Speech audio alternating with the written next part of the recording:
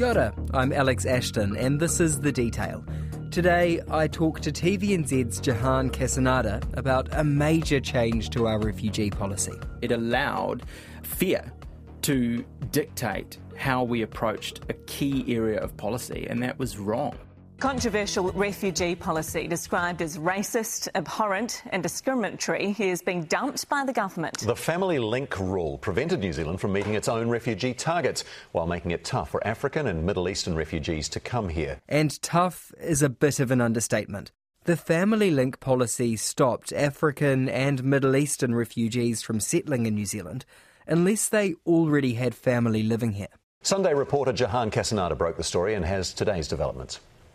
A win for refugees as the government dumps a policy described as racist. It has not been serving New Zealand's interests well, and this government has decided that it needed to go.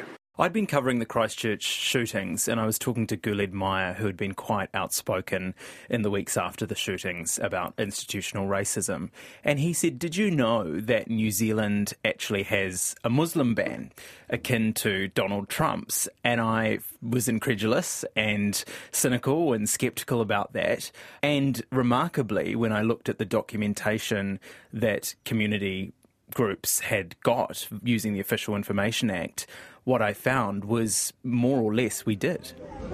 In 2009, the national government decided to create an extra rule for refugees from Africa and the Middle East. Those refugees would only be allowed to come to New Zealand if they had family already living here. Now, that requirement didn't apply to refugees coming from other parts of the world. In the documentation that's been obtained under the Official Information Act, the reasons for that policy are redacted. We have very little detail about why National chose to put extra restrictions on refugees coming from Africa and the Middle East. If they are legitimate security concerns, surely the government would feel comfortable discussing them. They would have evidence to support them. Instead, page after page is deliberately blacked out. But we do know from those documents that, quote, broad security concerns were part of their rationale. So the context was just the previous year in 2008, a Somali woman called Asha Abdeel had tried to hijack an Air New Zealand flight. A woman accused of hijacking an Air New Zealand plane has been committed for trial. Asha Abdeel will face 6 charges during the trial next year, including hijacking. And we know that there was, as there still is now, I guess, sentiment in the community that people from Africa, people from the Middle East are potential terrorists, they're dangerous, they pose a threat to our way of life. And we can only guess, but certainly community advocates believe that that type of fear fed into this policy. Meg Durand works for Amnesty International, a human rights watchdog. I think in New Zealand we like to think that we give people a fair go, and yet this policy is definitely discriminating against people from the Middle East and from Africa. And what it meant was that the number of refugees we were bringing in from Africa and the Middle East plummeted. We weren't able to meet our own targets. And in fact, in the 2017-2018 year, which is the last year we have statistics for, only 1.2% of our refugees came from the Middle East and 5.3% from Africa. And what are the targets? What were we trying for? 14% from the Middle East and 14% from Africa. So we brought in a rule that prevented us from meeting our own refugee targets. We brought in a rule that was inconsistent with the UNHCR convention that we had signed up for. And no one really took notice of this. Those targets are set by the government at the time in 3-year cycles. They take advice from Immigration New Zealand, who we'll hear from soon. We don't know why the national government chose to bring in the policy, but we do know that officials working for immigration services were concerned right from the start. For years, government officials have been worried. Documents show they urged Nationals ministers to drop the policy, warning it was seen as unfair and discriminatory, and was proving overly restrictive. If our own government is saying that we don't want people from that place, what message is that sending to African migrants that are already in New Zealand? That you're an other? What was the reaction from the government when you asked them about this? Because it was an inherited policy, it wasn't their idea. It wasn't their idea, but they had been in government for 2 years. They knew about it. They'd heard the concerns from the refugee sector, and they had the opportunity to change it. I mean, the reality is Labour, New Zealand First and the Greens could have sat around the cabinet table on day one or any other day and with the stroke of a pen changed this rule, and they'd chosen not to. And part of the reason that hadn't happened, we believe, is because of resistance from New Zealand First. And the reason we know that is that both Winston Peters and other members of his party, including Shane Jones, have said as recently as last month that they backed this policy. It is uniquely isolating refugees who've been through a vetting process simply on the basis of where they're from. Surely that's the very definition of racism. Well, it may be your definition, it's not mine. So do you support continuing? And you're the first person who's ever said, even none of these refugee countries have said that New Zealand is racist. That's why they're queuing up to come here, because we're not. Shane Jones came out and said that, we're a doubting party as to how many refugees we should bring from parts of the world that have been associated with violence. So certainly New Zealand First appears to have been a roadblock in this process. And it's pretty extraordinary, actually, that this has changed. I mean, I was surprised on Friday when we found out that the rule was being scrapped, because we knew that there was disagreement around the cabinet table. That change was announced at the end of last week by the Immigration Minister, Ian Lees-Galloway. Today I can announce that we are removing the family link requirement that was put in place by the national government and created for people from Africa and Middle East regions. That will mean that more refugees with priority resettlement needs from those two regions will be able to settle here in New Zealand. What do you think changed it for the government? I think the change was that with the Christchurch terror attacks, the government had made pretty strong statements and claims about who we are as a country and how we treat vulnerable people coming from parts of the world where they've experienced violence and other challenges. And this just didn't fit with that. And once the train left the station in terms of media coverage, and a number of media organisations, including Stuff and Radio New Zealand, picked up with this, it began to get international coverage. That posed a problem in terms of our international image, and I think they had no choice but to change it. But it shouldn't have taken 4 months of media coverage for this to change. What do you think it says that we still don't know what these broad security concerns are? What's the takeaway from the secrecy behind the rationale? I think it means that there is still a sentiment in a large part of this country, which perhaps was just being reflected by politicians at the time, that brown people, and in particular people of the Islamic faith, pose a greater threat to our way of life and our security than people coming from other parts of the world. And if you travel around New Zealand and you speak to people, as I get to do in this job, you realise that those sentiments are incredibly widespread. The Christchurch terror attack, in my view, may have softened some people's opinions and opened their eyes a little bit, but it hasn't changed a whole lot. And I think we've been pretty quick to actually move on from that and go back to a lot of our long-held prejudices around this stuff. And I think the politicians probably just read the tea leaves and thought, you know what, we don't need to change this policy because our voter base would support it in a lot of parts of the country.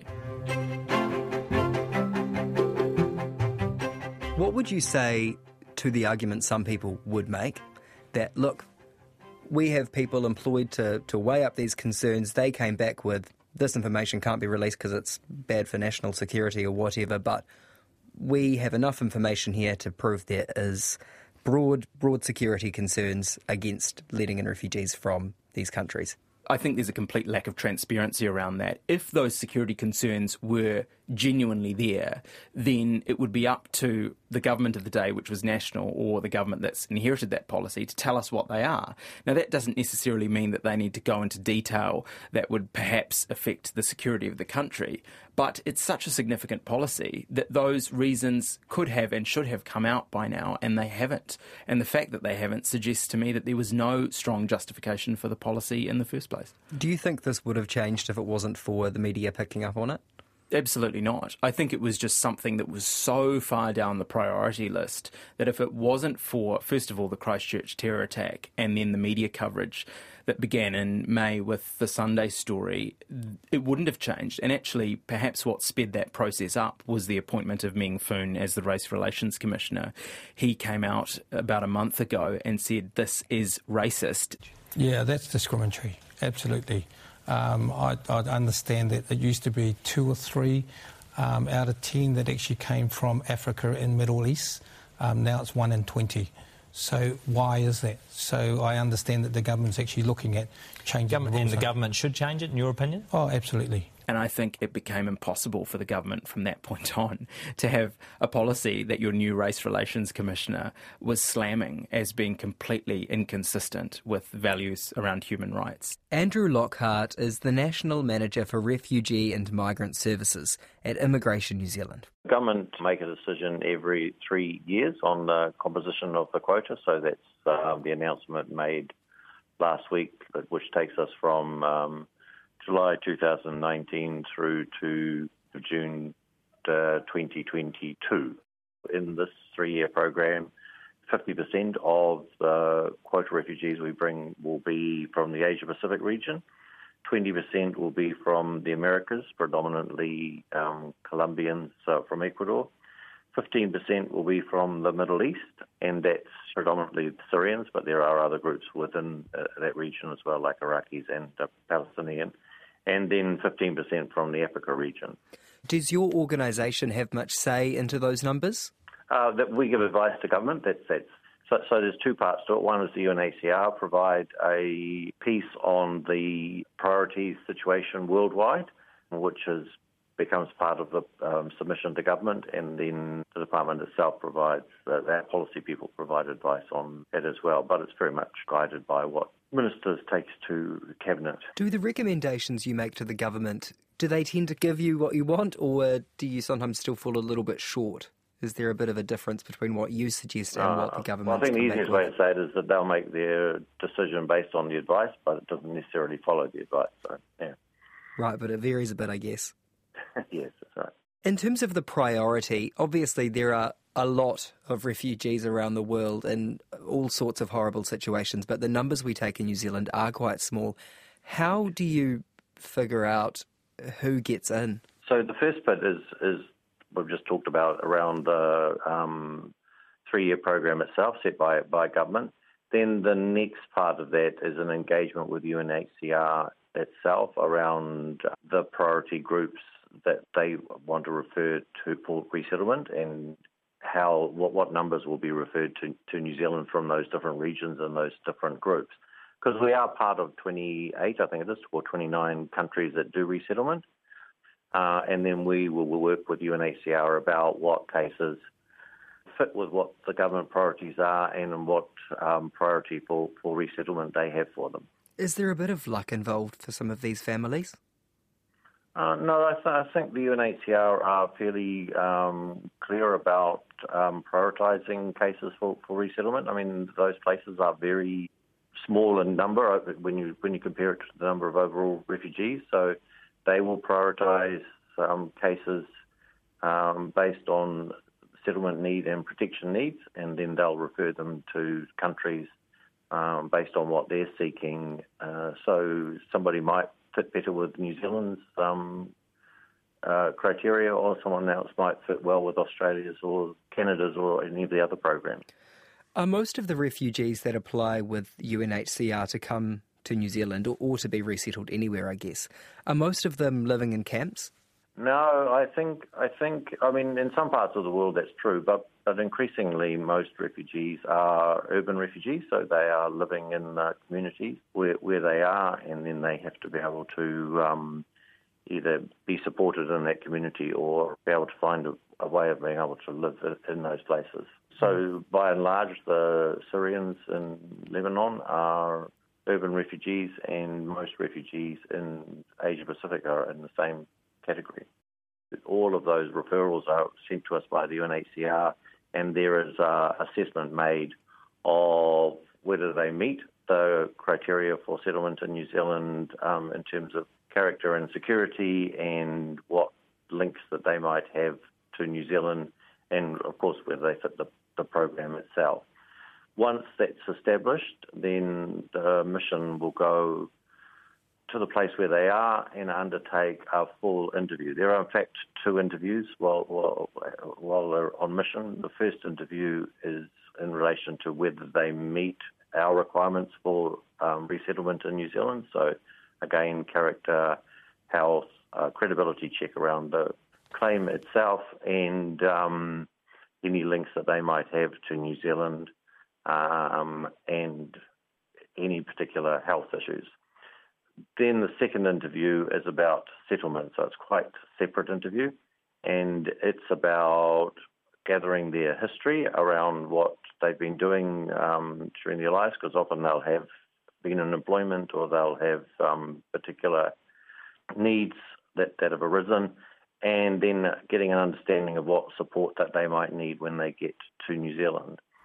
At the same time in the mission, they'll take the biometrics, so the photos, the fingerprints, and that's all then transferred back to New Zealand at the end of the mission. It sounds like a fairly rigorous test. There's quite a few stages, several interviews. Is it fair to say that these refugees are very well screened?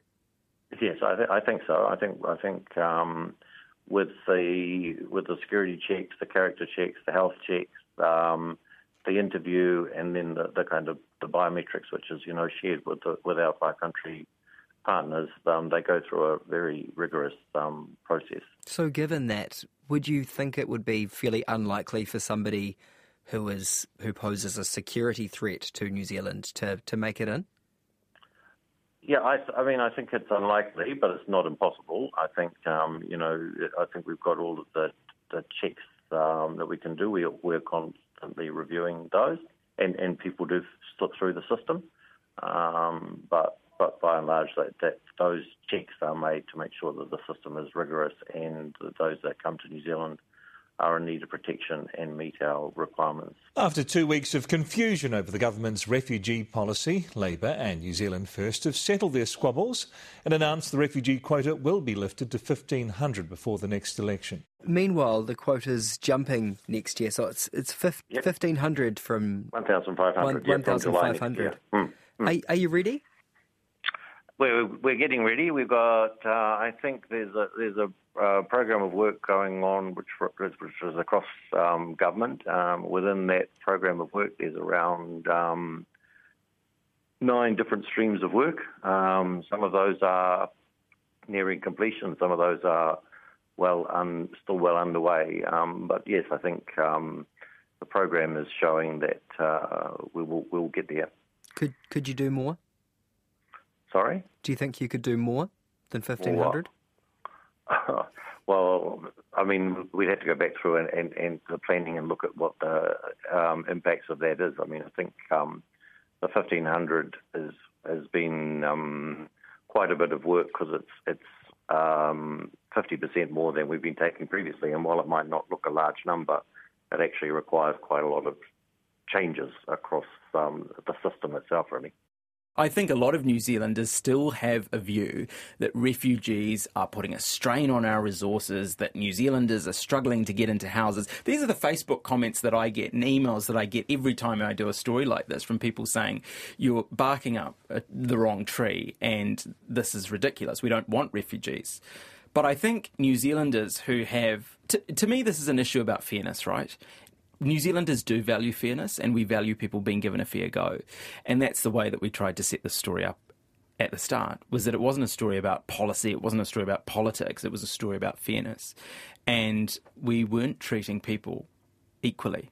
And that's a problem, I think, for a lot of Kiwis. We don't have the authority or the right, in my view, and certainly not according to the conventions that we've signed up to just pick and choose refugees from which parts of the world we want based on no real justification around security concerns. And that's what this policy did. It allowed fear to dictate how we approached a key area of policy, and that was wrong. When we did the story, I was surprised that everybody ran away from it. Ian Lees-Galloway, the immigration minister, literally ran away from me at Parliament. Yeah, I saw you chasing him into Te Papa. At Te Papa, that's right. Yeah. Excuse me, Minister. Minister Jahan from the Sunday programme. Can you talk to us about your refugee policy and the restrictions on Africans and Middle Easterners coming here? So there's a policy that we inherited from the previous government. The government is currently considering the next 3-year apportionment of refugees from around the world. It's currently before caucus. Do you agree that it's a racist policy? It's a matter before Cabinet. Do you agree that it's racist?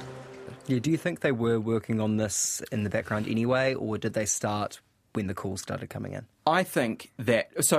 there was a 3-year review of our refugee policy coming up, but the reality is they didn't have to wait for that review. That was the excuse they gave. They said, well, we've got this review coming up, we'll deal with it then. But they could have got rid of this policy 2 years ago when they came into government. It's not a big deal. It's not a change to the number of refugees coming into the country, and it's not even a change to our own targets. It's the fact that we were shooting ourselves in the foot by not allowing our own officials to meet the targets that we'd set for ourselves. So I think this was purely political, and at the end of the day, it took a bit of politics to get rid of the policy.